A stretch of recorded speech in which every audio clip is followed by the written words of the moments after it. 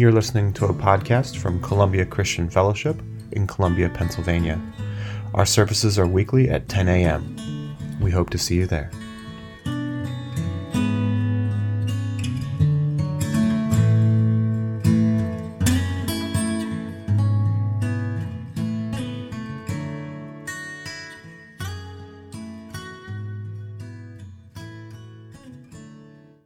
Came right to the podium this week instead of going out through and coming in. I am allowed or I am not allowed? I am allowed. Okay.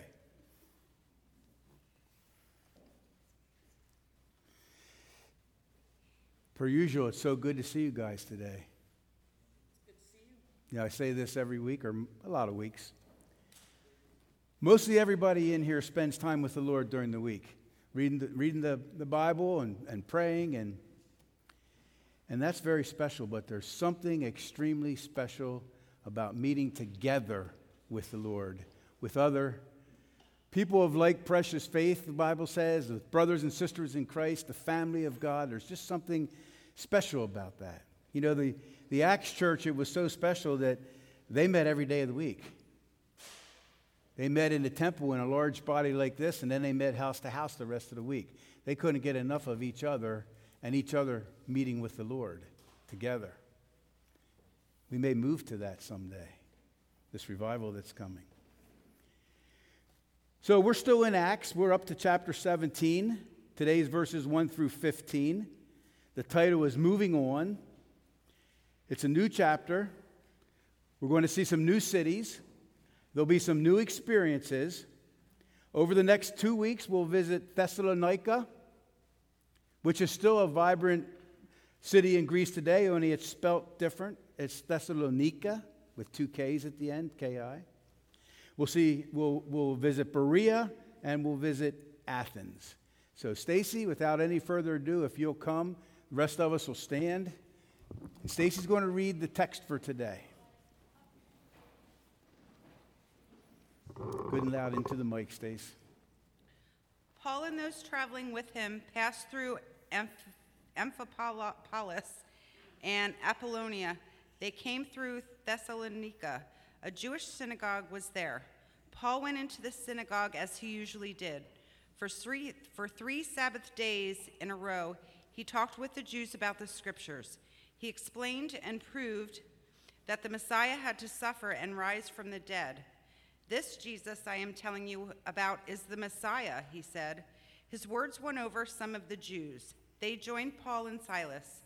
A large number of Greeks who worshiped God joined them too. So did quite a few important women. But other Jews were jealous, so they rounded up some evil people from the marketplace. Forming a crowd, they started all kinds of trouble in the city. The Jews rushed to Jason's house. They were looking for Paul and Silas. They wanted to bring them out to the crowd, but they couldn't find them.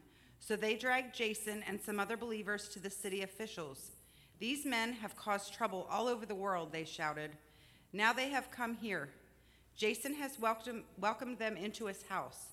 They are all disobeying Caesar's commands. They say there is another king. He is called Jesus." When the crowd and the city officials heard this, they became very upset. They made Jason and the others give them money. The officials did this to make sure they would return to the court. Then they let Jason and the others go. As soon as it was night, the believers sent Paul and Silas away to Berea.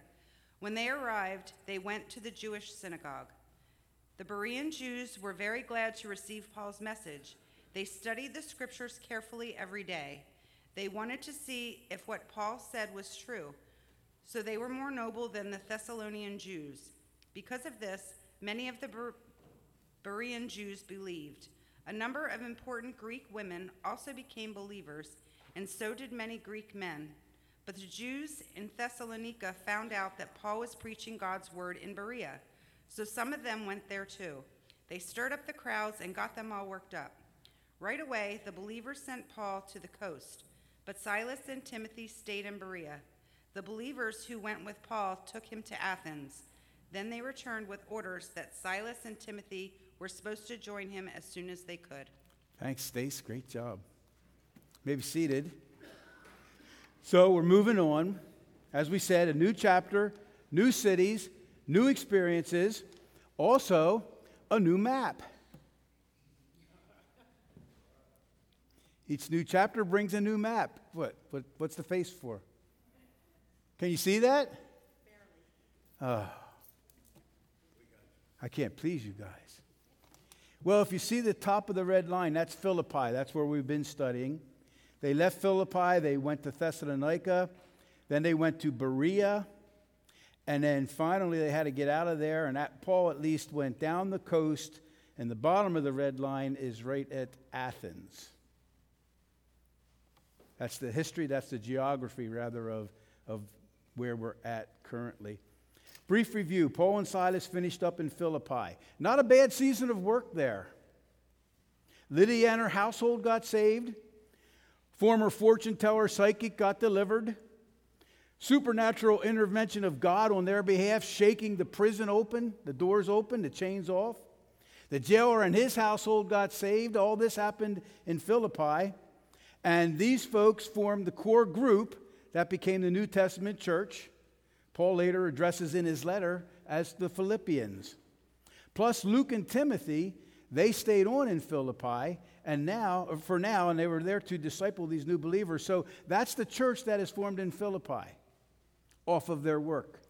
Next time you read the letter to the Philippians, you may find it more meaningful because now you know some of the history and who made up that church, how that church formed. Today's outline, there are two sections. We're going to give the details of the passage. Then we're going to give some relevant application, something that God wants us to know today. You're here because God wants you to know something. You have free will. You don't have to listen. You don't have to receive it. And you don't have to apply it. But you're here because God brought you here because He wants you to hear it. He wants you to receive it, and He wants you to apply it. That's why you're here. That's why I'm here. Paul and Silas then traveled to the towns of Amphipolis and Apollonia. They came to Thessalonica, where there was a Jewish synagogue. As was Paul's custom, he went to the synagogue service, and for 3 Sabbaths in a row, he used the scriptures to reason with the people. Just a brief note on that word Sabbath. You know, for the Jews, the Sabbath was Saturday. I think it still is for very serious Jews. And I was playing golf one Friday with a guy who's Jewish. That intrigued me. And I said, can you trace your heritage back? And he said, yes, we've done all the ancestry and the lineage back. And he said, we are direct descendants of Jacob's son Levi. That is so cool. I said, so you were priests, your family were priests. And he said, no. He said, we were assistants to the priests. The Levites were the assistants to the priest. That was an awesome experience. And then he started telling me, because, you know, I was of a certain religious denomination, and when I accepted Christ, my dad said, get out and stay out. Same thing happened to him, being Jewish. They said, get out, and they didn't want anything to do with him. So much so that when he got married on a Saturday, they wouldn't come to the wedding because it was a Sabbath. But he kind of laughed and he said, they weren't even that strict religious Jews. They were just making a statement. But for 3 Sabbaths in a row, 3 Saturdays then, Paul went into the synagogue service. They left Philippi, they arrived in Thessalonica. Paul's custom, their custom on these missionary journeys. They got back to their original practice. Since there was a synagogue in this city, there wasn't in Philippi. That's why they went down to the place of prayer by the river. They began their ministry in the synagogue. 3 Sabbaths in a row, Paul used the scriptures to reason with the people. Interesting word, that word reason. It actually means trying to help people understand something they don't understand. But it also carries a sense of trying to help people who don't really want to understand to understand. It carries a further sense of trying to help people who are being stubbornly resistant to understand something that they don't understand. Paul was reasoning with them. No easy tasks. There doesn't seem to be much easy about this work, does there? That's one of the things God wants to talk to us about today.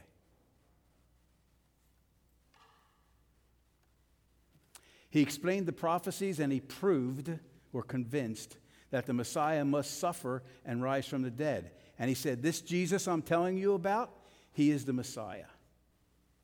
We'll take that last line first. This Jesus I'm telling you about is the Messiah. What Paul was reasoning with them about is Jesus and trying to convince them that he's the Messiah, he's their Savior, he's the only way. No one comes to the Father but by me. I am the way, the truth, and the life. He was trying to convince these Jews who were still following the law of Moses and Gentiles who had become God-fearers and were following the law of Moses that this Jesus that you've been hearing about over in Jerusalem is the Messiah. He is the Savior.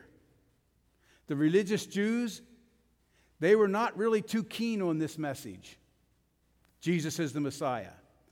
One reason is a very practical reason. If Jesus is the Messiah, they're in big trouble. They had him killed. The long-awaited one, the one that's been promised for centuries through their scriptures, if this Jesus really is Messiah, we killed him. We killed our Messiah. So of course they're resisting this. There has to be something, there has to be another way, right? But thank God he's so forgiving. We all had a part in crucifying Jesus because it was our sin that put him up on that cross. Paul explained the prophecies and he proved to them from Scripture that the Messiah must suffer and rise from the dead. And he said, this Jesus I'm telling you about, he is the Messiah.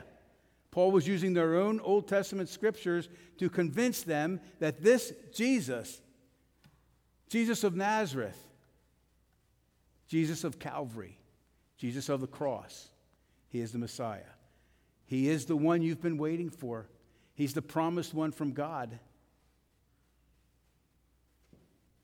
I'm telling you, the Messiah has come, and Jesus Christ is the Messiah. For us, it would be the Savior has come, and Jesus Christ is the Savior.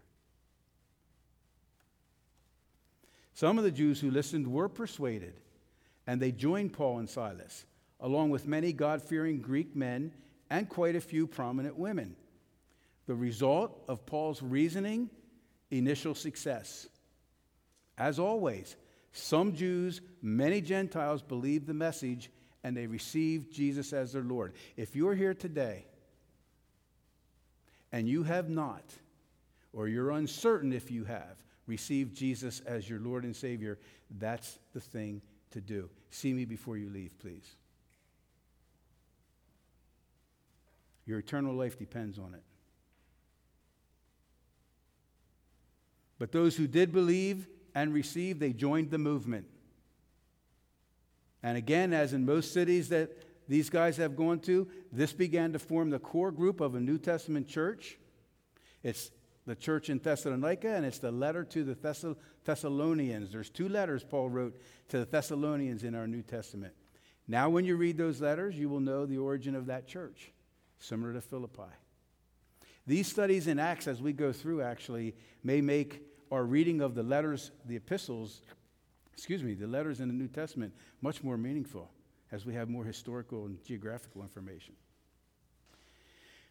Moving on, so as was typical in other cities, they had good initial success and response to the gospel. But, the infamous but, B-U-T. The infamous but some of the Jews were jealous. So they gathered some troublemakers from the marketplace to form a mob and start a riot. They attacked the home of Jason, searching for Paul and Silas so they could drag them out to the crowd. Not finding them, they dragged out Jason and some of the other believers instead and took them before the city council. The Jews were jealous. They gathered some troublemakers. That's what evil does. They formed a mob and they started a riot. That's what evil does. Notice evil seems to love mob violence and rioting. Just look around our nation today. And if the ruling authorities happen to be of the same mindset as the rioters and those causing violence, then nothing's done. Law enforcement seems to have forgotten how to enforce the law all of a sudden. Nothing new under the sun, is there?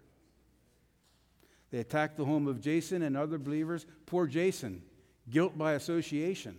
They're looking for Paul and Silas. They didn't find him, so they'll beat Jason up. They turned Jason and the other believers over to the authorities. But actually, fortunately, and praise the Lord, I don't have it on the screen, but you know, in Philippi, they got beaten pretty badly, and they were thrown into the prison, into the inner dungeon, and had their feet in the stocks, clamped in the stocks.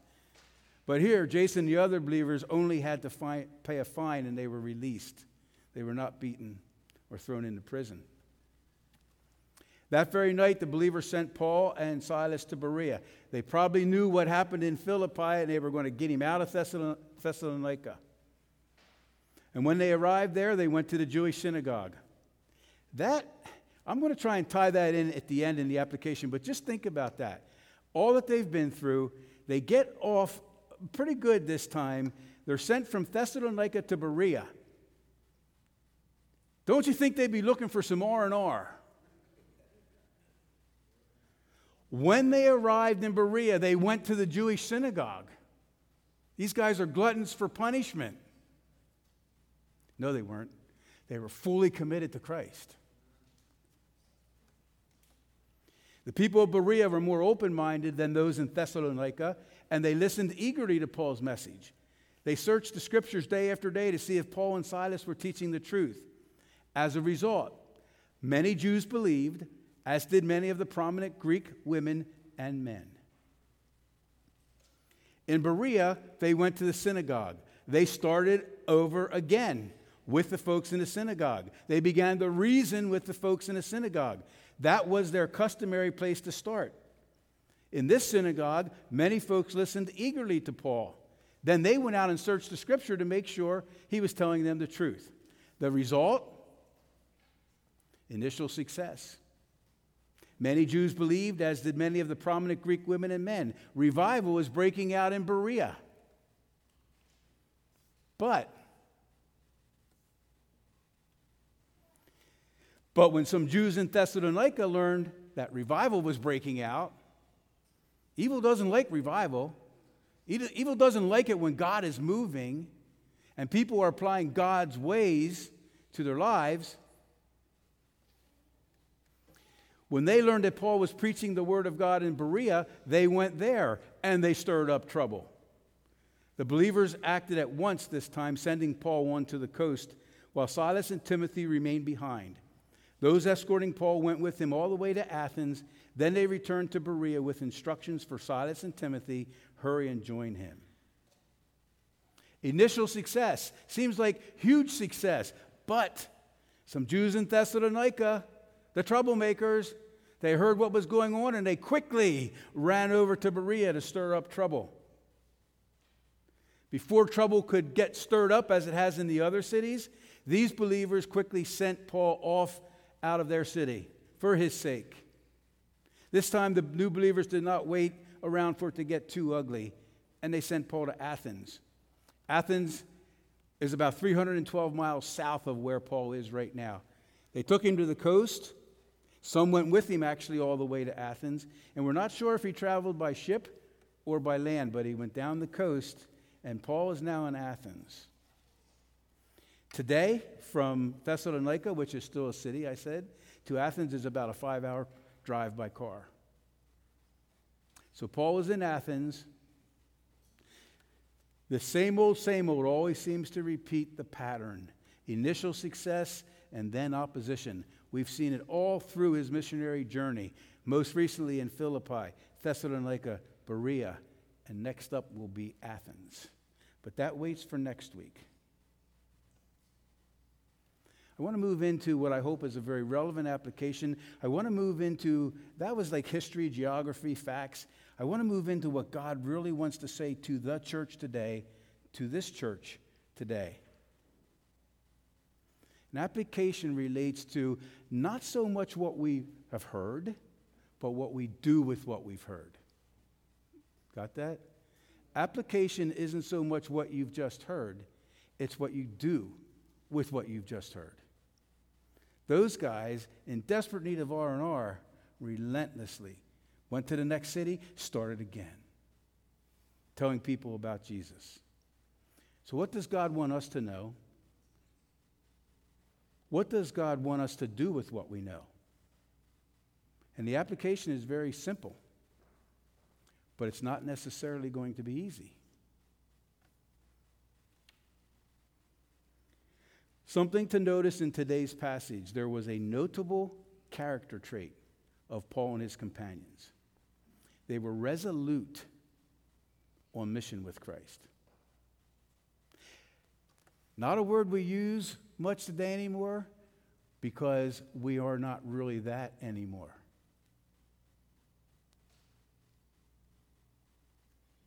They were resolute on mission with Christ. Remember last week we said the jailer and the prisoners didn't even escape. Then when the jailer came down, he was going to kill himself. He didn't. They saw something that was different. They saw something that was attractive about Paul and Silas who were imprisoned. And in a sense, whether they said this or not, they wanted some of that.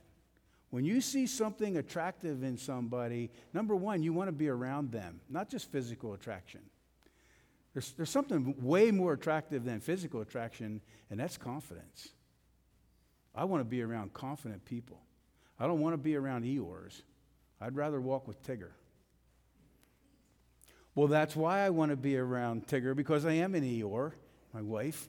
You can't sit up here in the front anymore. I hear your comments. You people around here listen to me, not her. Confidence is attractive. Woe is me, negative, grumbling, complaint. Who wants to be around that? It just brings you straight down where they are. So they saw what was in something in Paul and Silas last week in Philippi, and they said, at least in their hearts, I believe, I want some of that. Well, I see something in Paul and Silas and those guys with him, and I want some of that. It's resoluteness.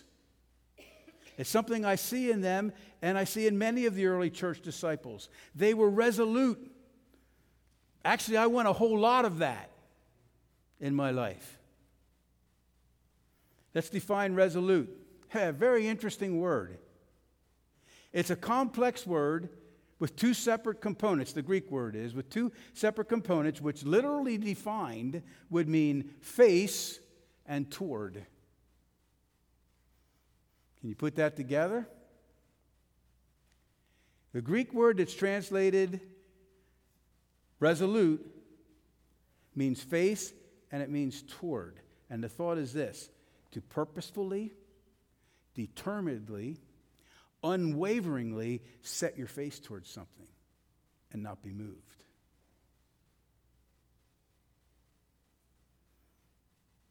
Towards a mission that you're on, towards a goal that you're pursuing, towards a task that you want to complete. Resolute is to set your face towards that and not be moved off of it. It's an intense focus and gaze in one direction. It means purposefully, determinedly, unwaveringly pursue an end. And we see that in Paul and his companions. Listen, they get beat up in city after city, yet move on to the next location and start again. That's resolutely committed to a mission. They arrive in a new location, and where do they go? The synagogue, where they've gotten beaten up in city after city. And they go into synagogue and they say, we've got something to say, and we cannot remain silent. That's what the love of Jesus in us will compel you to do. You got to reach lost people. They were purposeful. They were determined. They were unwavering. They would not be deterred. They would not be moved off course. They would not be stopped. They were resolute. They were resolute on mission with Christ, telling others about Jesus. That reminds us of Jesus, right? Jesus is the consummate example or picture of resolute. Luke 9:51. As the time drew near for him, Jesus, to ascend to heaven, Jesus resolutely set out for Jerusalem. He knew what awaited him there. Not only would he suffer the humiliation and the physical pain of crucifixion, and if you've seen The Passion, that might give you at least a little bit of an idea what he suffered physically, and that was bad enough, but something much, much worse for Jesus, unbearable, made him sweat blood in Gethsemane as he thought about it, would be the spiritual pain of being separated from his Father as he took upon himself the sins of the world, your sins and my sins. He knew he was facing that. He knew that was coming. The physical pain, yes, but the moment was coming when he would be separated from his Father. That's a sermon in itself, but not for today. To our point today, knowing what was coming, he resolutely set his face for Jerusalem. He resolutely set out for Jerusalem, purposefully, determinedly, unwaveringly, undeterred by the opposition that he knew awaited him. Undeterred by opposition.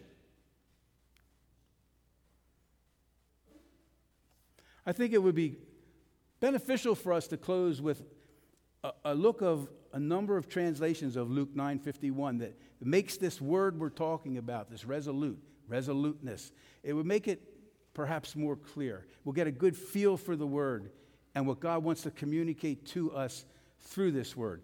So we're going to stay with Luke 9:51, but we'll look at it in a few different translations of the Bible.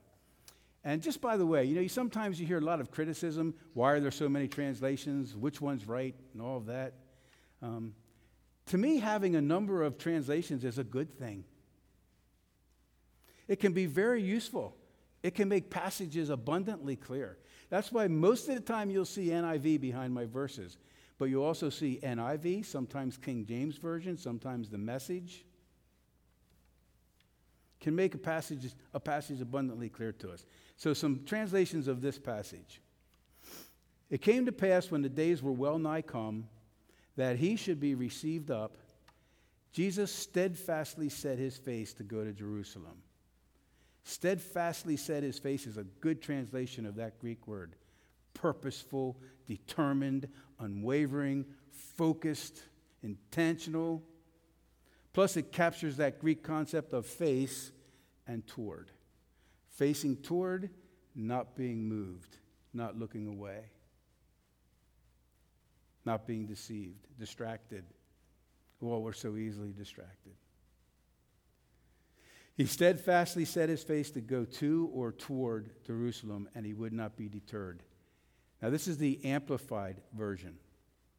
Now, when the time was approaching for him to be taken up to heaven, he was determined to go to Jerusalem to fulfill his purpose. He was determined to fulfill his purpose. Steadfast, purposeful, unwavering, the whole works there. He would not be moved off course.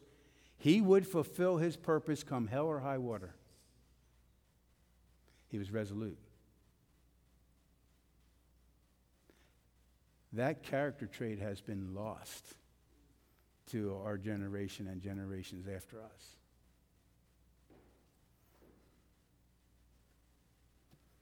When the days drew near for him to be taken up, he set his face. I just want to get that in there, that face and toward.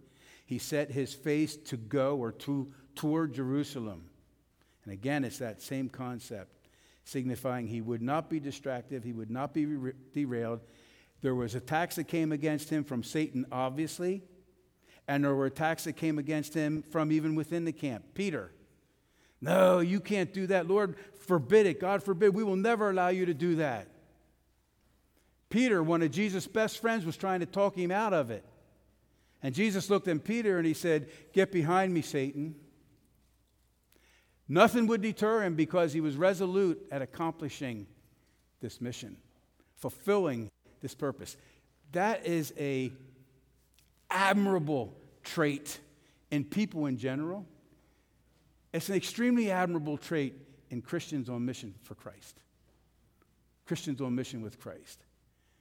We're so easily moved away. We're so easily enticed away, allured away by the things of this life. Even though, and we say it week after week, Jesus forbid us, stop loving the world and the things of the world. It's keeping you from fully serving me. If you truly know him, I'm not standing up here saying you're going to lose your salvation, but I'm saying you're going to miss out on so much if you're caught up in the world and the things of the world rather than on mission with Christ. Especially in these days ahead. This Roe versus Wade victory for pro-life, to me, is so much more than that. The issue is extremely important. I get that. But what is so much more important to me was we have seen God move. His strong right hand has done this. And so, applaud the Lord.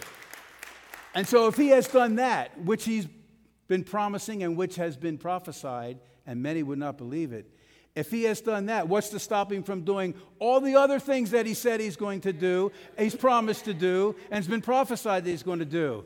I'm ready to go. This was the go sign we've been waiting for.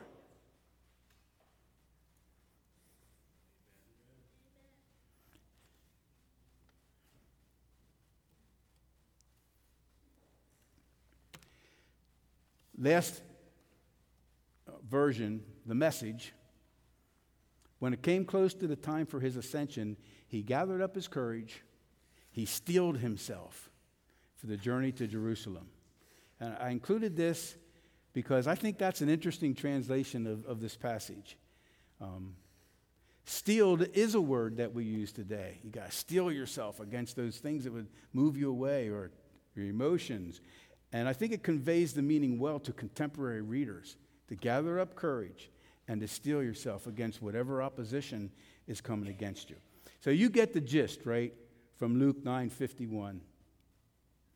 Jesus was resolute. He was purposed. He was unwavering. He was steadfast. He was determined. He set his face toward. He gathered his courage. He steeled himself. He would not be moved off course. He couldn't be bribed, and he couldn't be bullied.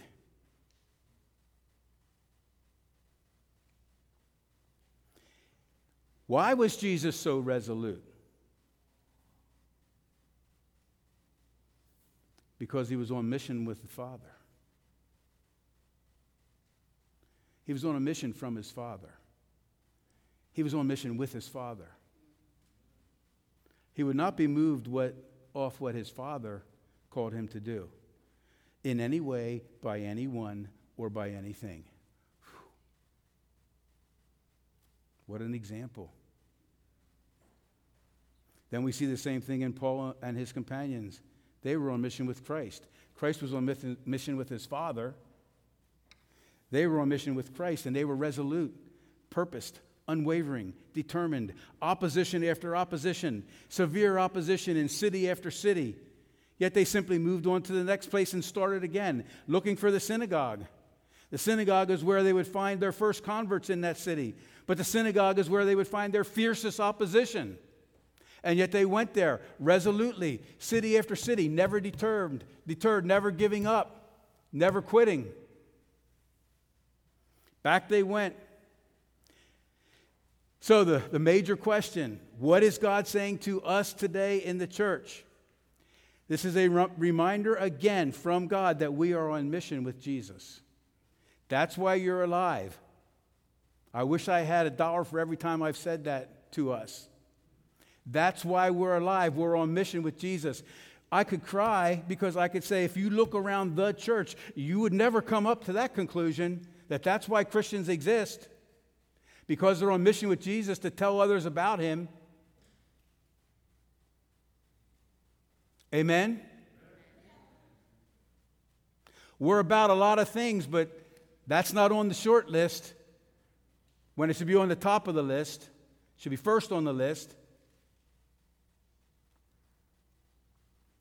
We are on mission with Christ as Christ was on mission with his Father, and we are to be resolute, as purposeful, as determined, as unwavering about our mission as Jesus was. God is looking to develop resoluteness, and that is a word. I questioned it at first, but I looked it up. It's a noun. God is looking to develop resoluteness in his people, in the church, in believers, in you, in me, in us, in any who are willing. Continuing this relevant application, why is resoluteness even necessary? Why do we even have to have resoluteness? Couldn't God just, make it easy? Couldn't God just make this worthwhile, getting saved? And just bless us, bless us, bless us? It's not the way it works due to some realities that we won't go into today, but it has to do with Satan and his kingdom. Resoluteness is extremely necessary for effective kingdom work. I would venture to say without resoluteness, we will not be effective in kingdom work, and I'll try to explain why. You know, you can get beat up in kingdom work. Amen. Let me say that again. You can get beat up in kingdom work. You know, you can get beat up when you boldly and unashamedly share the gospel. When you boldly and unashamedly take a stand for God, like a pro-life stand in a pro-choice culture and society.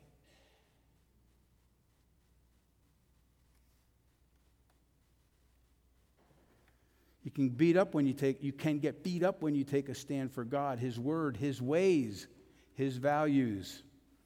You can get beat up when you challenge the powers of this world with the power of the name of Jesus. Opposition often arises. And yet believers must be resolute, because the alternative to being resolute is to bail.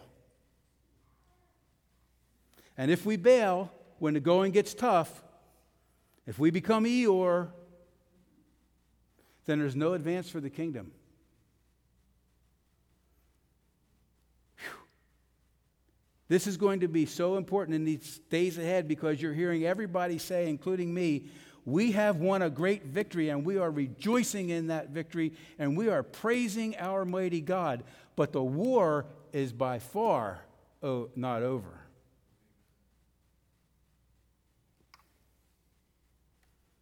If we bail when the going gets tough, there's no advance for the kingdom. Satan carries the day. Why do you think there's so much about intimidation? Why do they stir up mob violence and riot and burn places and threaten?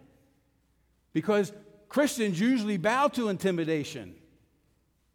Although not anymore. No. See, there's a rising remnant that God has strengthened in the church. They're not bowing. And that's what's happening. And you see the result of that last Friday when the Supreme Court overturned a 50-year curse on our nation. Because there's a rising remnant that will no longer bow or bail, B-A-I-L, a rising remnant who is resolute, on mission with Christ. Let's get this thing done. I love when Art says, let's wrap this thing up so we can get out of here. Listen, it may get tough in the days ahead for kingdom workers. We cannot bail. We got to press on. Now, of course, if you're a nominal professing believer, then no worries. Resoluteness is not really needed. But if you're a serious kingdom worker in these days ahead, resoluteness will be definitely needed. 100 lost souls are depending on it. And opposition is going to arise to it. We're praying the opposition will be just as light as it can be, but opposition will arise to it. And we need to be prepared. To be forewarned is to be forearmed. And I haven't done this for a while, but opposition, I'm not too crazy about. So I'm not up here with a martyr complex. Hey, let's go out there and do this and get beat up and become martyrs. No, I'm just concerned that that's the way it is. I mean, we've been in Acts for 17 chapters, and that's all we see. Initial success, but opposition. Initial success, but opposition. Initial success, but severe opposition. Oh, James was actually killed.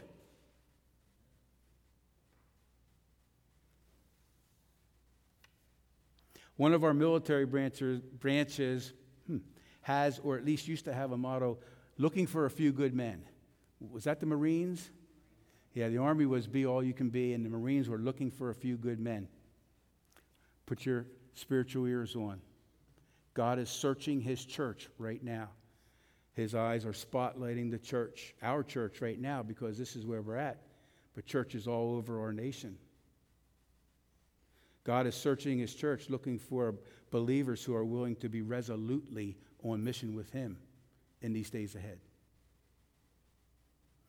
You feel his intense gaze sweeping over you, sweeping over this congregation. He's looking at your heart. He's looking at my heart. And he's asking, will you be resolute on mission with me in these days ahead, even though it may get very tough?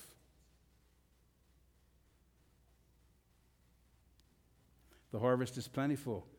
It's the workers that are few. God is looking for a few resolute workers.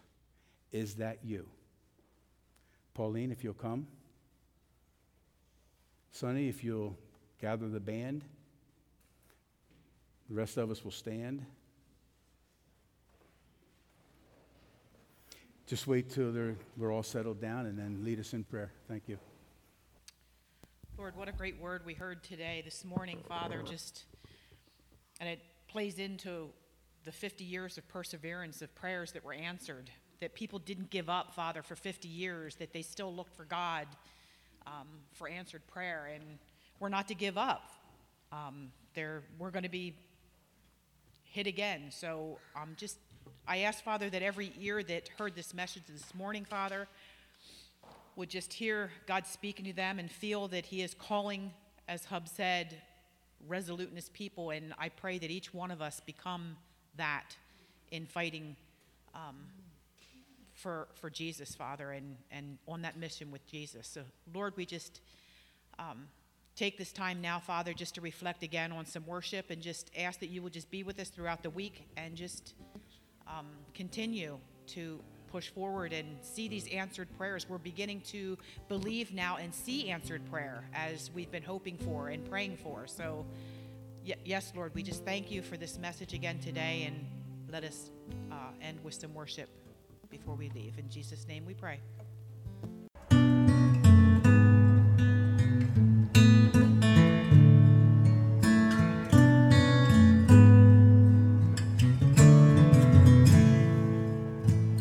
Thank you for listening to our weekly message. To connect with us, visit our website at blesscolumbia.org.